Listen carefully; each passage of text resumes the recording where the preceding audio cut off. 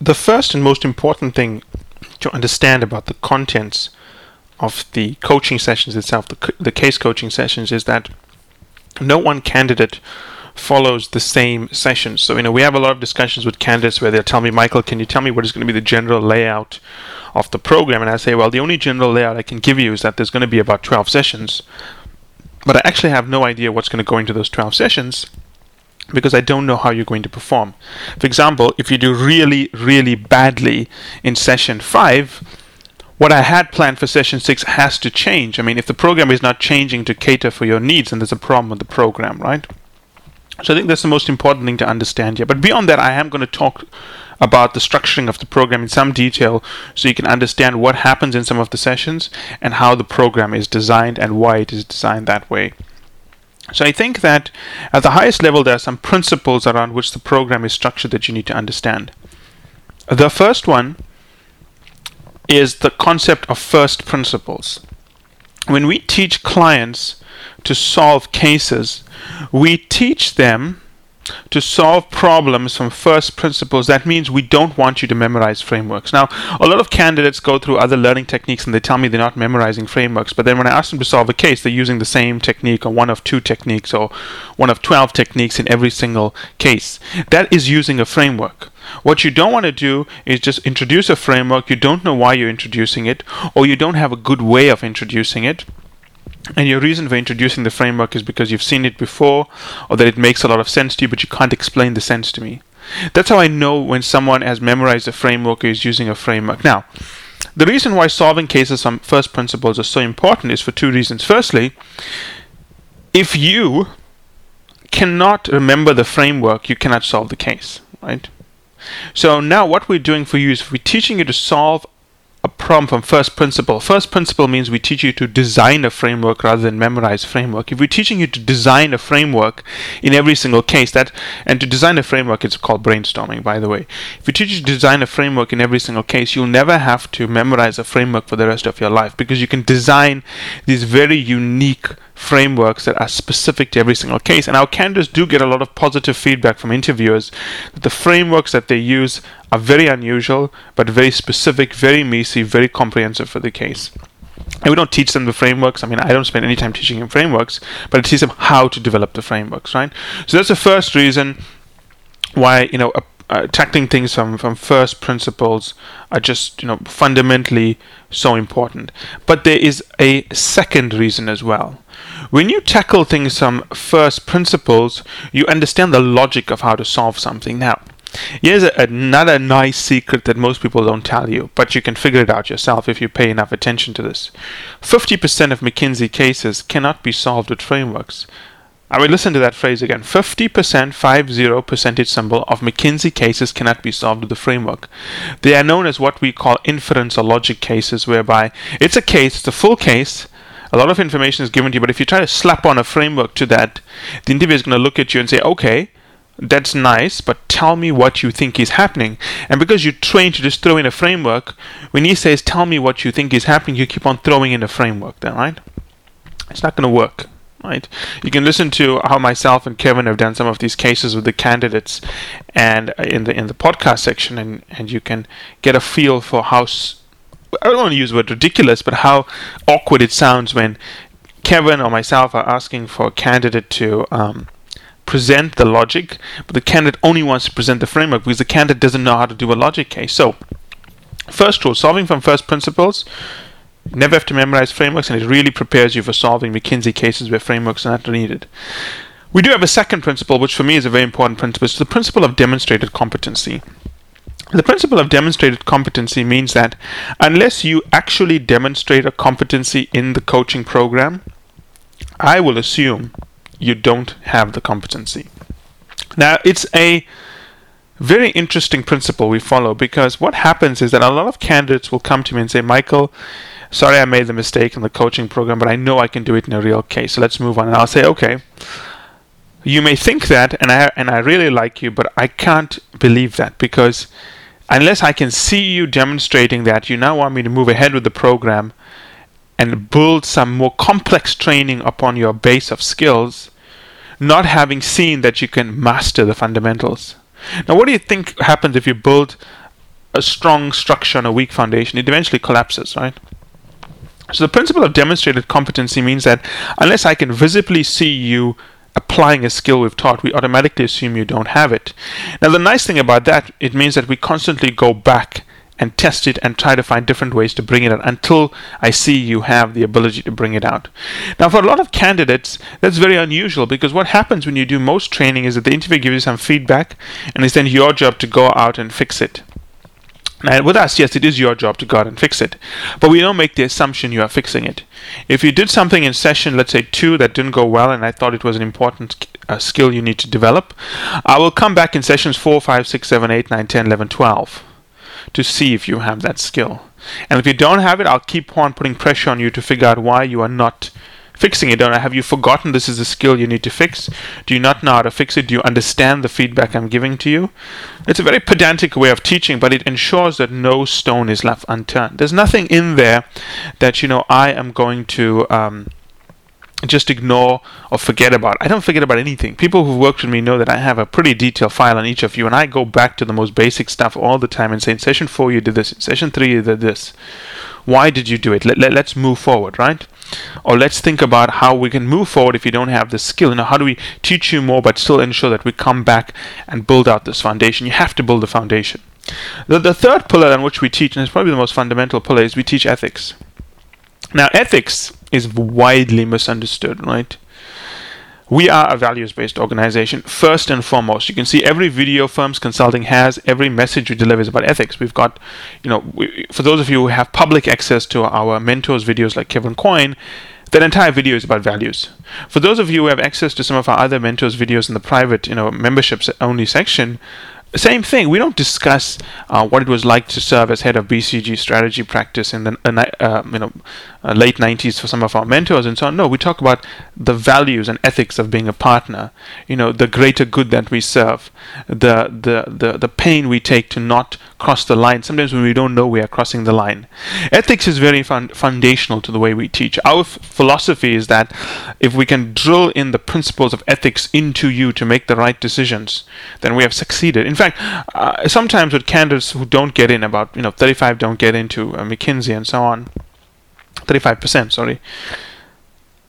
If they've picked up the principles of ethics and values, I know that wherever they go, they will be very successful because they understand that integrity is your greatest asset. There's a cost to integrity, right? Think of integrity like your credit rating. The less integrity you have, the more you'll have to spend. It's exactly like a credit rating. You have a poor credit rating, you go to buy something on credit or buy a house and mortgage, they tack on a higher interest rate. It's the same thing with integrity. The less integrity you have, the more you'll have to spend to get things done. And I always point out to people that Firms Consulting drives itself on what I would call one of the most aggressive policies of ethics and values. We walk away from anything that, I wouldn't say it doesn't look right, because we don't judge people, but we do talk to them. It's not whether it doesn't look right, whether it's wrong. If someone wants us to do something that we think is unethical, we just won't do it.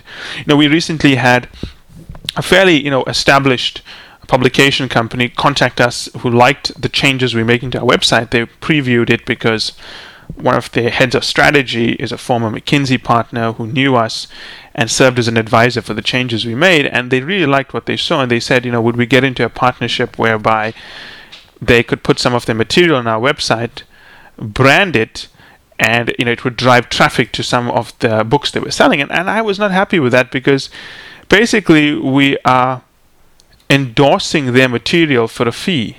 We're not endorsing the material because we like the material and saying, hey, you know what, we're going to hand this to our hand-picked clients because it's the best material out there. No, we're handing this to our clients because it is something that is going to gain us money. That's wrong. So we still maintain a very good relationship with the head of strategy in that company, but we've decided not to pursue that deal. We may engage with them on other basis, but definitely not to endorse something that we personally are gaining from it, because that is wrong. That is not in our client's interest, right?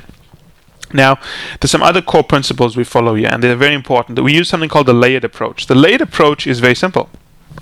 When most people practice cases, I'm going to say 99% to 100% of you will go out there, download casebooks from MBA schools, and just start practicing the cases.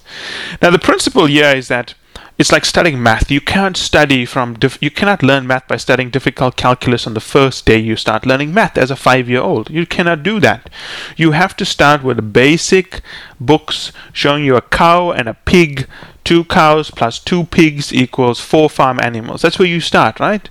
People may laugh at you, but that's where you got to start learning math. You can't avoid that, right? Unless you're a prodigy from Russia or China, and you just pick up math because your parents were exceptional. The point is, you have to learn things step by step. Even if you're a prodigy, you have to learn things step by step. Now that's the way we teach. We don't start you off with the most complex things, because if you open a book on calculus and you're 5 years old, and let's say you're an average child like me, right? You look at a book on calculus, you want to cry, right? You want to go watch Teletubbies after 5 minutes because those things look so scary. And that's the way we teach. We're not going to start you with the most difficult things. We're going to start you with the most basic things and then layer on difficulty. So one layer of easiness, then the next set of cases will be slightly more difficult, the next set of cases slightly more difficult, and so on, until we build you up to the point whereby you are doing more and more cases. Now, the final principle on which we teach, I would say maybe it's the final principle. There could be one more, but it's maybe a sort of a sub-principle. But the final major principle is what we call the cumulative learning technique. Now, the cumulative learning technique, Grant, is not something we do with all candidates because it is something that is very draining for candidates. I would say that it is something that can cause candidates to suffer from burnout if we do too much of it. Now, the cumulative learning process is what the word says. It's an accumulative process, which means that let's assume that in session 1, we did one type of case we'll call A. Session 2, we did another type of case we'll call B. Session 3, we did another type of case we'll call C. And session 4, we did one type of case we'll call D. We've done 4 types of cases. Now, in the cumulative learning technique, assuming a candidate can match the pace, because not everyone can match the case. Not everyone can match the pace of the cases. In session 1, we'll do one type of case A. In session 2, we will accumulate the training and we'll do 2 cases, A and B type case. In session 3, we'll do an A, B, C type case, 3 cases. In session 4, we'll do an A, B, C, D type case, 4 cases. Now, what's good about this is that it leaves nothing to chance, right? We are not relying on you to ensure that you remembered what we taught you in session 1 and 2. We are testing it in every session. Now, the problem with the cumulative learning process is that it puts a lot of strain on a candidate, right? It only works if the candidate is well prepared. The candidate must do their homework and be well prepared, because if a candidate is not well prepared and forgets things repeatedly, you're not going to be able to do 4 cases in one session, because one case takes about 30 minutes. For us to do 4 cases in one session means the candidate has to know most of the material and move through the cases at about 15 minutes per case. Some candidates handle it very well, and I would say when candidates get to the point where we can apply the cumulative learning process, I would say they are doing very well. Now, I wouldn't worry if you don't have the cumulative learning process applied to you. It's not like you're failing. Some candidates don't have it applied to them and do very well. And I would say that it is a very, It's an abrasive system because it is tough. Every session is very intense, very tough. It also moves us then to what we call the sub-principle of drills. We tend to do a lot of this towards the end of your training, sessions 9, 10, 11, 12. And at that point, sometimes we're doing 7 types of cases per session with candidates. And when you're doing 7 types of cases per session with a candidate, you're basically doing drills. You don't finish the case. As soon as you can see they know what they're doing in the case, you move to the next case. Now, we do a lot of drills. We've introduced a lot of data drills, and you can see the way we test data is very, very different from the way other candidates and other programs are testing data. We expect you to be able to read graphs by itself, irrespective of the context of the graph. We expect you to generate hypotheses just from graphs itself. And I'll be honest, most people are bad at reading graphs, but we've made a lot of changes to the program to make graph reading a very central component. Now, again, we only get to the graph reading if you can do the other stuff well. As I mentioned in another podcast, there's something called the trade-off. If you're going very slow in learning the material, we have to make the decision whether to go at your pace, which means we can't cover some stuff because we're going to take longer to cover material and we only have 12 sessions, or we just go through all of it even if we're not ready. Now, there's no right answer here. Some candidates will go through it at the pace they want, and then when they get to the end, they are worried that they haven't finished everything. But of course, we match their pace. Other candidates we don't match their pace, and we try to cover everything in the 12 sessions, and they get upset that we didn't match their pace. But you can't have both. You have to be a candidate who prepares well, which comes to my next point. Now let's get into the detail of what happens in each session, right? Because, that's what I think people want to know here.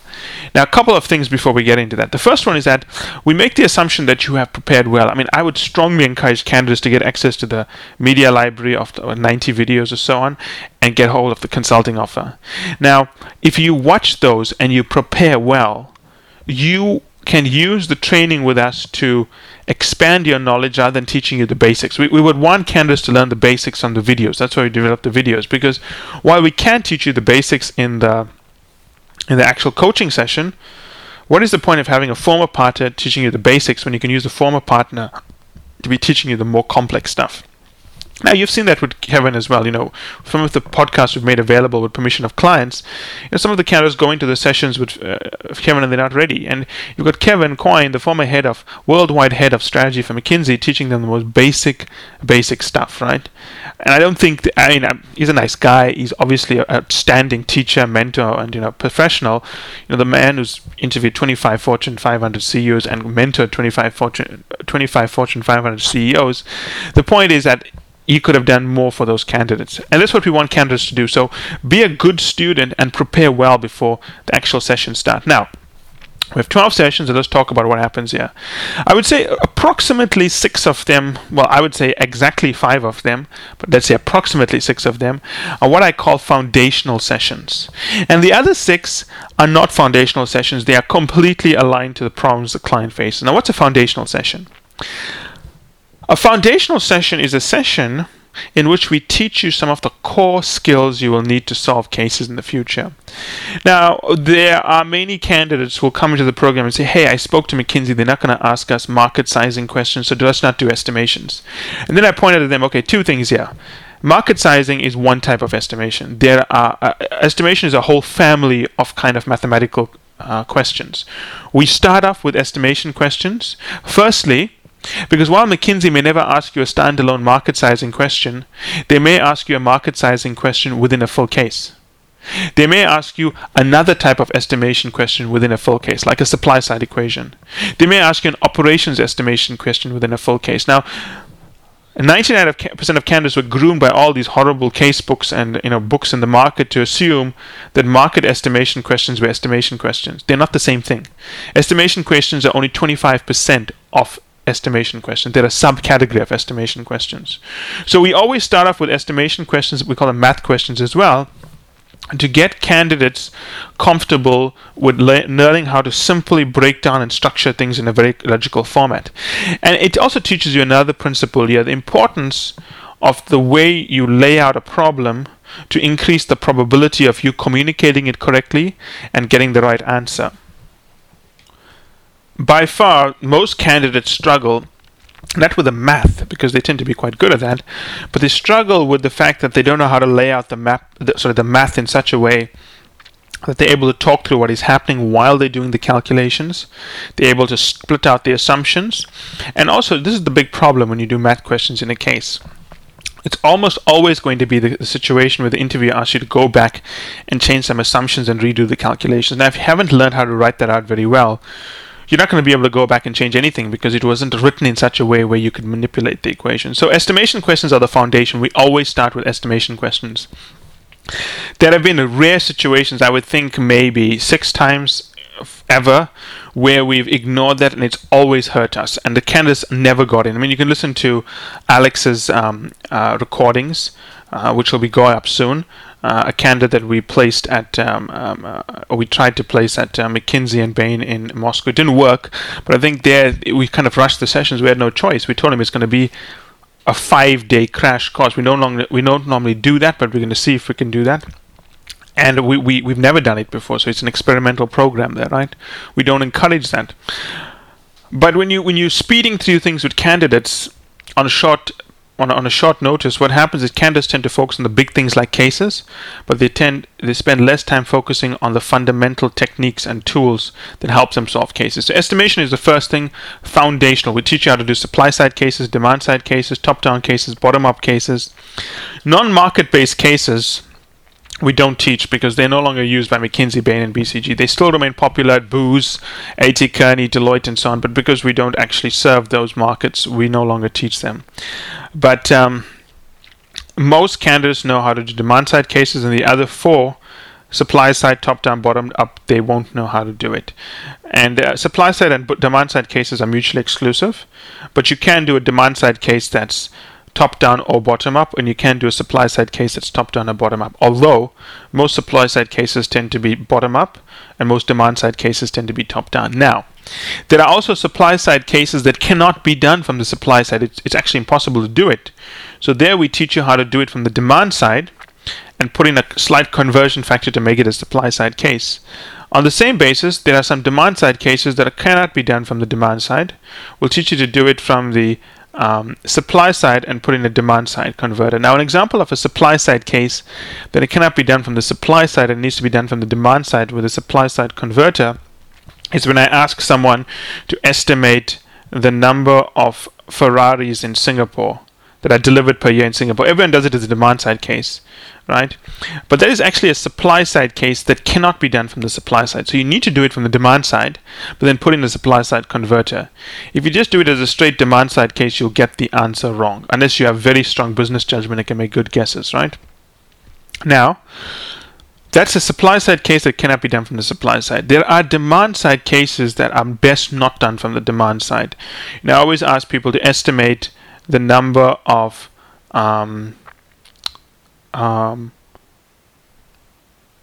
bagels served at Starbucks, at a single Starbucks store in a summer morning. That is a demand side case, obviously, right? It's driven by demand. It's a consumer product. But it cannot be done from the demand side, because if you did it from a demand side, you'll get such a big number it wouldn't make any sense. So we'll teach you how to identify a demand side case that must be done from the supply side with a demand side converter, right? And then an example of a supply side case is something like estimating the number of visas that were issued by the US Embassy in Moscow. Now, in that situation, demand exceeds supply, and if demand exceeds supply, the limiting factor is supply, and therefore you solve this on the supply side. Now, obviously, I don't want to give you all of the tips and tricks here. It's too many to solve estimation cases, but it's very easy when you see how we do it, especially if you have access to the consulting offer and you can see how it's done there. So that's step one. Step two is brainstorming, the pivot of management consulting, the pillar on which everything rests. You're never going to find any brainstorming advice on the internet. I'll tell you that right now, because most people don't teach brainstorming. We have a pretty clever technique to teach brainstorming, and everything we do sits on that, right? It's basically a 4 or 5 step process, and we expect to drill that into you throughout the sessions. Now, it's not difficult to do brainstorming, but it is something you have to practice, right? So a lot of candidates don't practice it. They're not sure how to practice it. And I think it has a lot to do with the fact that they're not able to recognize the technique, which is 4 steps. It's kind of easy to recognize, and then methodically apply that technique. I would say brainstorming is one of the things you have to practice. It's a bit of a painful process of learning it, but it must be done. Step 2, brainstorming. Step 2 is brainstorming, and session 2 is brainstorming. So we will do some estimation cases in session 2 as well, because of our cumulative process of covering everything. Now, once we've done sessions 1 and 2, we've covered estimating and brainstorming, 2 foundational concepts, right? Now, sessions 3, 4, and 5, we'll move to cases. In session 3, we'll do the BCG style cases, where you can use issues or issue trees to flesh out what's happening in a case, right? No problem there. Issue trees are very basic ways to do cases. You can actually pass a BCG case by using that technique. Hell, you could even pass a McKinsey case by using that technique, right? But it all depends on the interviewer, because even a BCG interviewer may put pressure on you to develop an hypothesis for the issue identified. I can tell you right now, McKinsey interviewer is definitely going to put pressure on you to identify an hypothesis for the issue that you sketched out in that decision tree. But the reason we start with decision trees is because it forces candidates to think very logically, break down issues, learn how to prioritize issues. And if you think about this very carefully, an issue tree is basically a very big brainstorm. So you can see the logic. We start off with estimation questions, which are basic logic. We then move to brainstorming, which is basically an issue tree with a few branches. We then move to BCG cases, which is a big issue tree, which is basically a big brainstorm, right? Now, most candidates if they struggle with session 3, it's because they haven't really watched the videos or paid attention. It's not easy to follow this, right? It's a very simple set of processes. You just got to pay attention and replicate them. I would say that issue tree based methods to solve cases are very easy. I do them a lot when I solve cases. Sometimes I do hypotheses, but usually I build my hypotheses on top of my decision trees, right? Now, you can solve cases. You can do all of your cases at McKinsey, Bain, BCG with issue trees and layering hypotheses on them. We'll teach you how to do that. But it's not enough, because 50% of McKinsey cases cannot be solved with an issue tree or with hypotheses. So in session 4, we're going to introduce you to the first type of McKinsey case, which is McKinsey cases where you cannot solve it with a framework. A framework is not going to work, right? We're going to have to teach you how to do a kind of Sherlock Holmes kind of approach here of inferring what is happening from the clues presented to you. A logic case goes something like this. An interviewer will give you some information and say, okay, Michael, tell me what you can infer is happening in this at this client, and what you think is the most important thing we should focus on. Now, what you need to do there is not repeat all of the facts. What candidates do when they hear the words infer what you can think is happening, they just repeat all of the facts given to them. That's not inferring anything. That's repeating the facts. You've got to pull the facts together and tell the interviewer something new that you can deduce or infer from the facts. And when the interviewer says, tell me the most important thing you think we need to focus on, they were looking for your most important hypothesis, right? You have to learn this technique from McKinsey. And we do teach this technique very carefully because it's an important technique, and it's not something you're going to find in any case books, because case books are not designed for this communicational style, or any book is designed for this communicational style of teaching. They're not going to teach you how to learn from communication, right? So I think you need to be aware of that. Once we then finish that, we'll go to session 5, where we'll teach you how to develop hypotheses for McKinsey case. And there we'll teach you how to build hypotheses just from the data given to you in a case, or we'll teach you how to build hypotheses from decision trees. Either are going to work. It doesn't really matter. We'll also then reinforce the idea of how you build hypotheses from logic cases. Sessions 1, 2, 3, 4, and 5 are mandatory. It doesn't matter who you are. It doesn't matter even if you are a McKinsey consultant in the, Johannesburg office trying to move to London and you need help preparing for your case interviews because you left the firm 2 years ago. We assume nothing and we will teach you everything, right? So the first 5 sessions are completely mandatory. Now what happens in the next 7 sessions are completely dependent upon you. If we think you are struggling with, let's say, the McKinsey logic cases where no hypotheses are used, and obviously we're going to spend more time on that, right? We'll maybe spend session 6 on that, session 7 on that. If we think you are struggling with communication, I would say most candidates struggle with communication. Maybe 95% have communication problems. Then when we're doing a McKinsey non-framework based case, we'll focus very heavily on teaching you techniques to improve your communication. Now, I cannot list every single communication technique that we're going to focus on because every candidate is different. So if you listen to this podcast and expecting me to give you a laundry list of communication techniques, we're not going to do that. Firstly, because a lot of the techniques are proprietary. That's why we ask all candidates to sign a non-disclosure agreement with us. It's a standard rule of operating with firms consulting. It's a non-waivable. You cannot waive that non-disclosure agreement for any reason whatsoever. That's why no one writes about the way we teach them, because we don't allow them to disclose the methods we use, right? Now, communication is very important, right? And communication is about the way you sound when you say things and what you choose to say. And I think for most candidates, about the content of what you say and it's the way you deliver it. And it's about building a positive relationship with the interviewer. I'll put it to you in simple English, right? You want the interviewer to enjoy the case. At the end of the case, the interviewer must say, wow, I really enjoyed that. That was one of the best experience I've ever had. I mean, even if the guy didn't do very well, I think that this comes to him naturally. I can imagine how much fun he's going to make this for a client. I think that we should give him another chance. And I've seen people who do badly in case and are brought back because they're so much fun to talk to, and which is why we place so much emphasis on communication. Now, there's certain other things we do. We have something called the midpoint decision. Now, the midpoint decision we normally have after session 6, and it's a pretty, I would say, important call. Now, after session 6 is done, you're at the midpoint of your training, right? we do the following thing. We will tell you, okay, we'll have a call with you if you think it's necessary. Sometimes we don't have a special midpoint discussion with you because we think it's not necessary. It's not going to help. But if we think that this is important to you, we'll have a midpoint call. Now, the midpoint call is important, so you want to pay attention to this, right? The midpoint call does the following. It gives you a chance to know how you're doing in the program in no uncertain terms. Because typically what happens is that in the training program, let's assume you're in session 1. If I tell you you're doing well, I'm only referring to what you did well in session 1. If you're in session 5 and you do badly, I'll say you did badly, but I'm referring to what you did in session 5.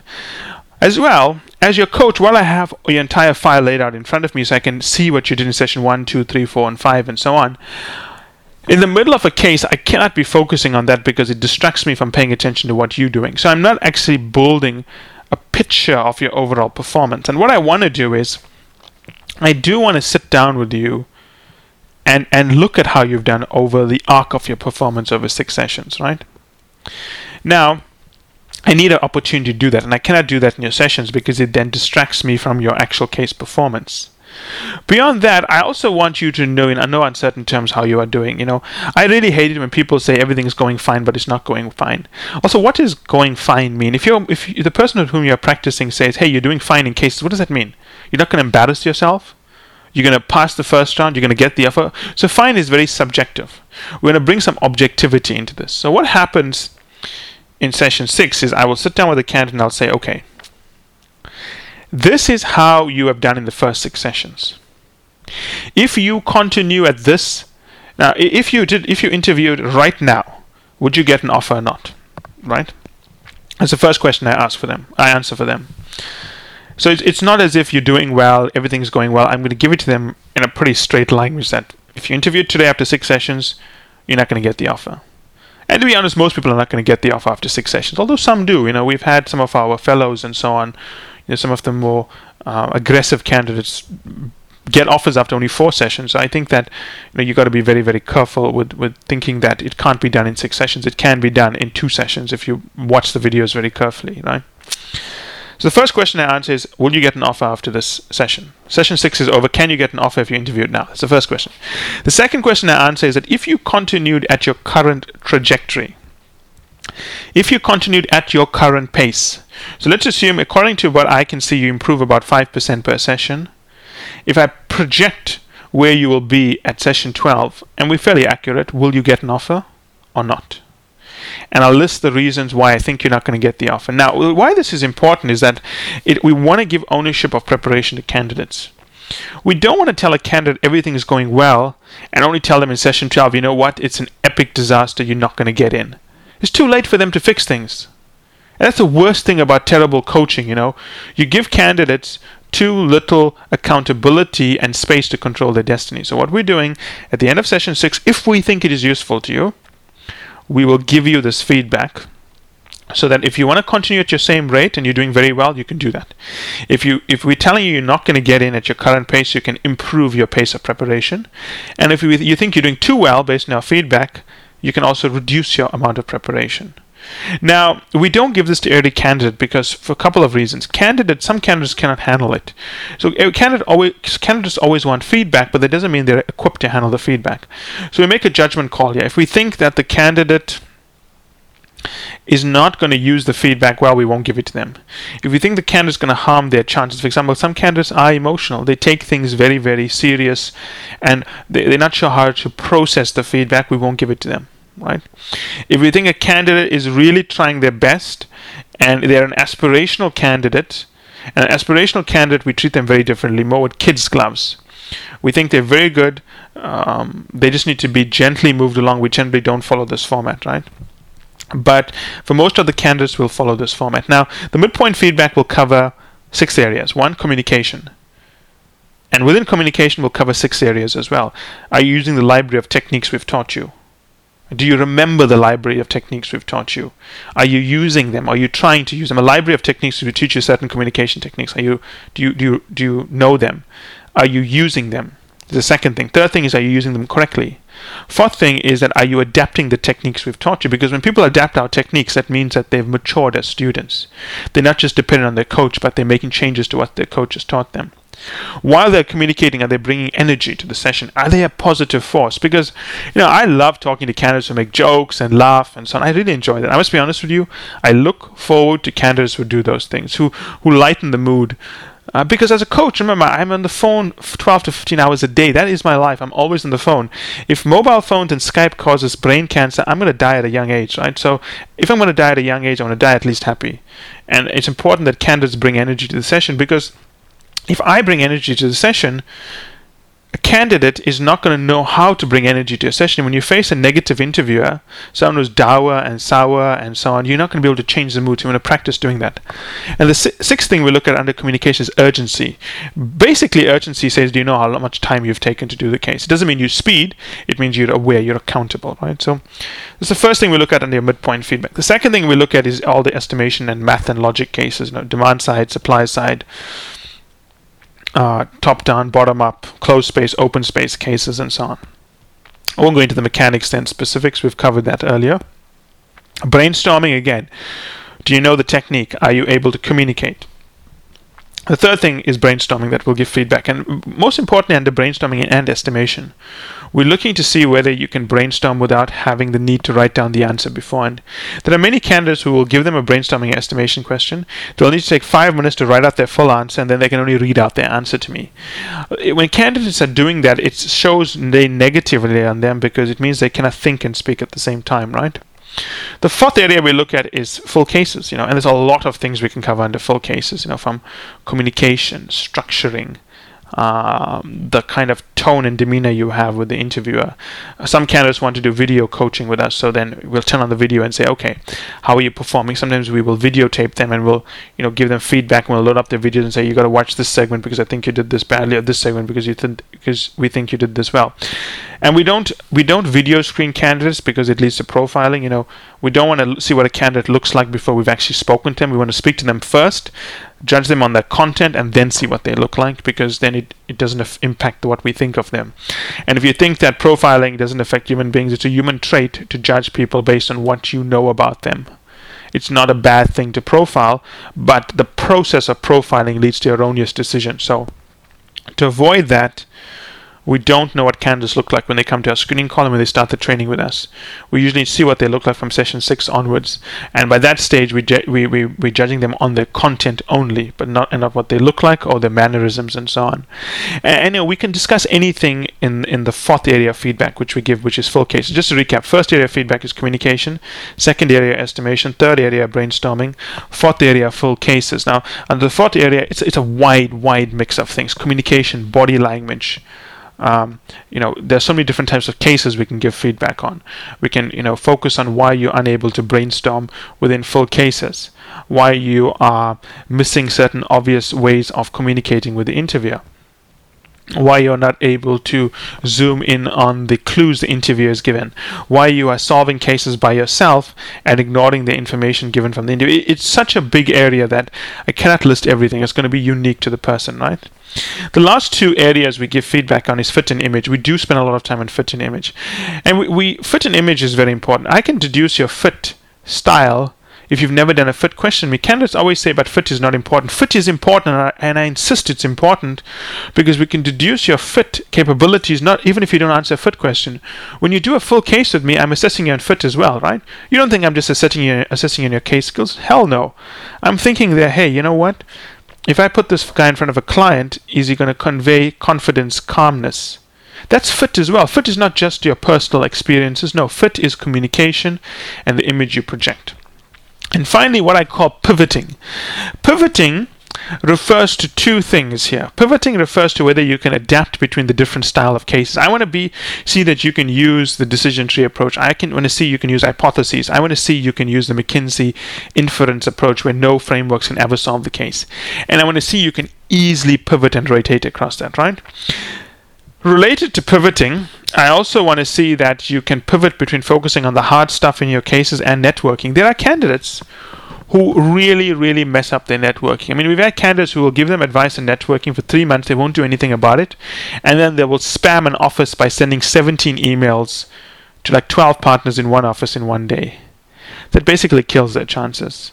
Now, all of the time we make available to candidates beyond the 12 hours is completely discretionary. It is at our judgment call, right? Whether we make the time available. If we feel candidates are either unable to use the information, not using it well, or are bad candidates, there are sometimes candidates who are not, effective, we just won't make the time available. We use the midpoint decision to see how much discretionary time we'll award candidates as well. You have to be a good client, and a good client is not just someone who's trying their best. You actually have to be improving. You have to be following the guidelines we set and making progress, right? And candidates always say they want more time. It's a question of whether you deserve the time at the end of the day. And there are so many candidates we have to make a judgment call. It's not something we can award to everyone. So the midpoint decision, very, very important, a very, very pivotal way around what we teach, right? So once the midpoint decision is over, we make another very important decision.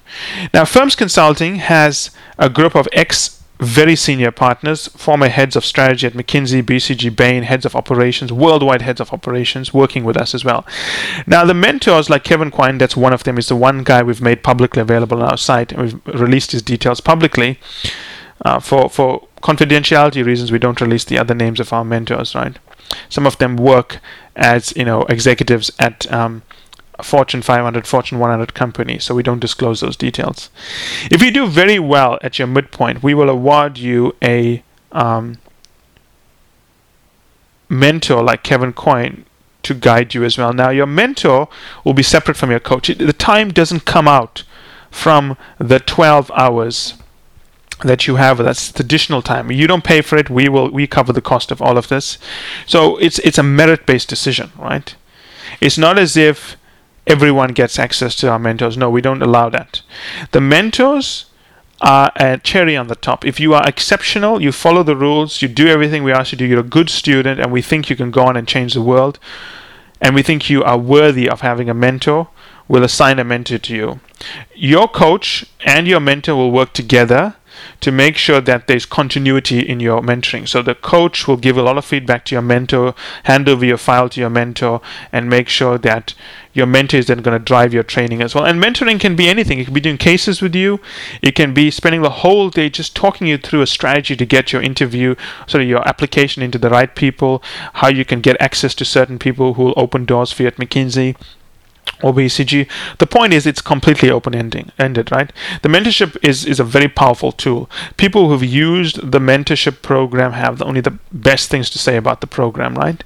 Now, you can listen to some of the mentoring recordings. Some of the candidates who've been through mentoring have allowed us to make those recordings available, and the mentors have approved that as well, so no problems there.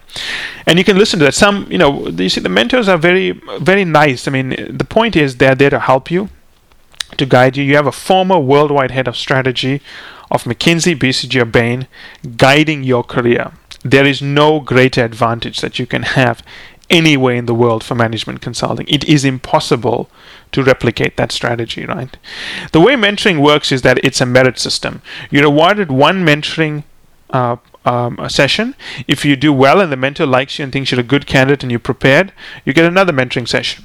Second mentoring session, you're a good candidate, you're prepared, the mentor continues to think you have potential, you'll get a third session.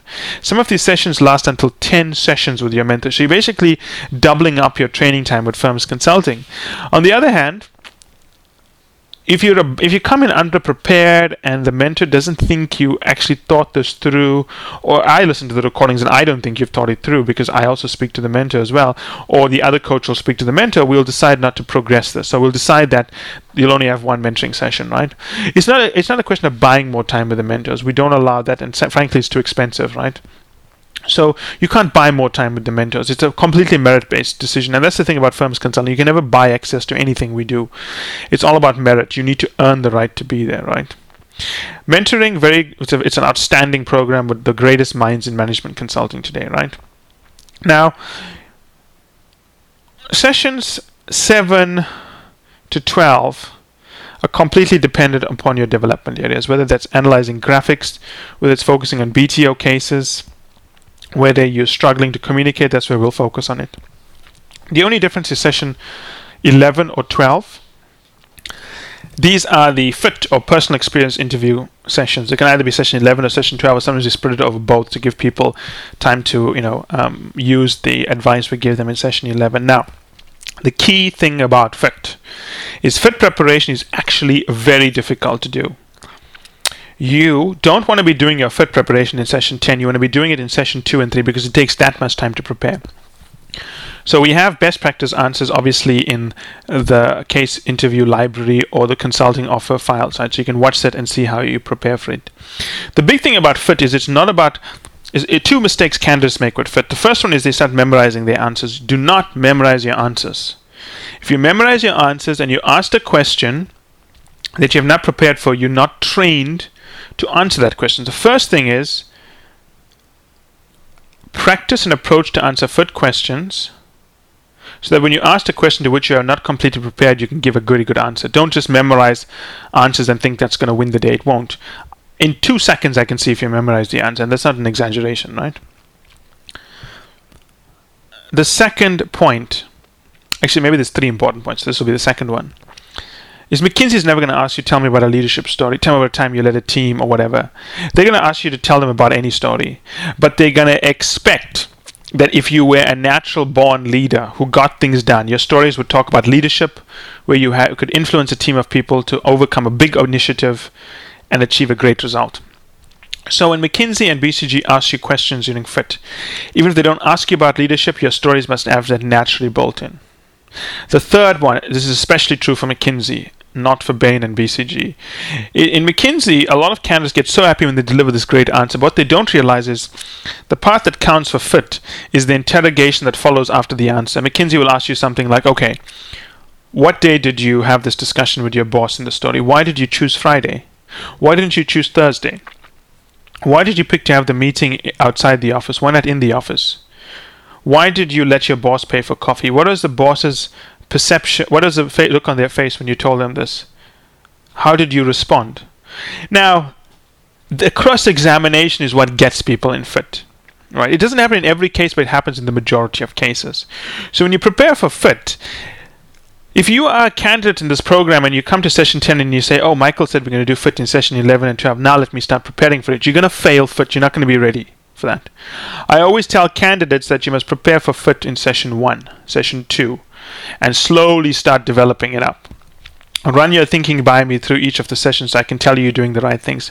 But if you do fit at the end, you are completely dead. It is too late to prepare for fit. You are never going to be ready on time. So you have to keep them in the back of your head as you go through things. Now, there's obviously quite a long podcast talking you through what happens in each of the training programs, and it's very comprehensive, right? I do believe that we have, firstly, you have ex-partners training you, so we know that what we are doing is exactly what the consulting firms are looking for. But I think, secondly, we do offer a very comprehensive approach beyond what the consulting firms are looking for. And the fact that we've got all these senior partners, and principals of McKinsey and BCG running things means that we will always have the best ideas that are brought forward. So think about this carefully when you want to sign up for the program, because it is very comprehensive. We do put a lot of pressure on candidates to get the best results, and you need to be aware of that and ready for that.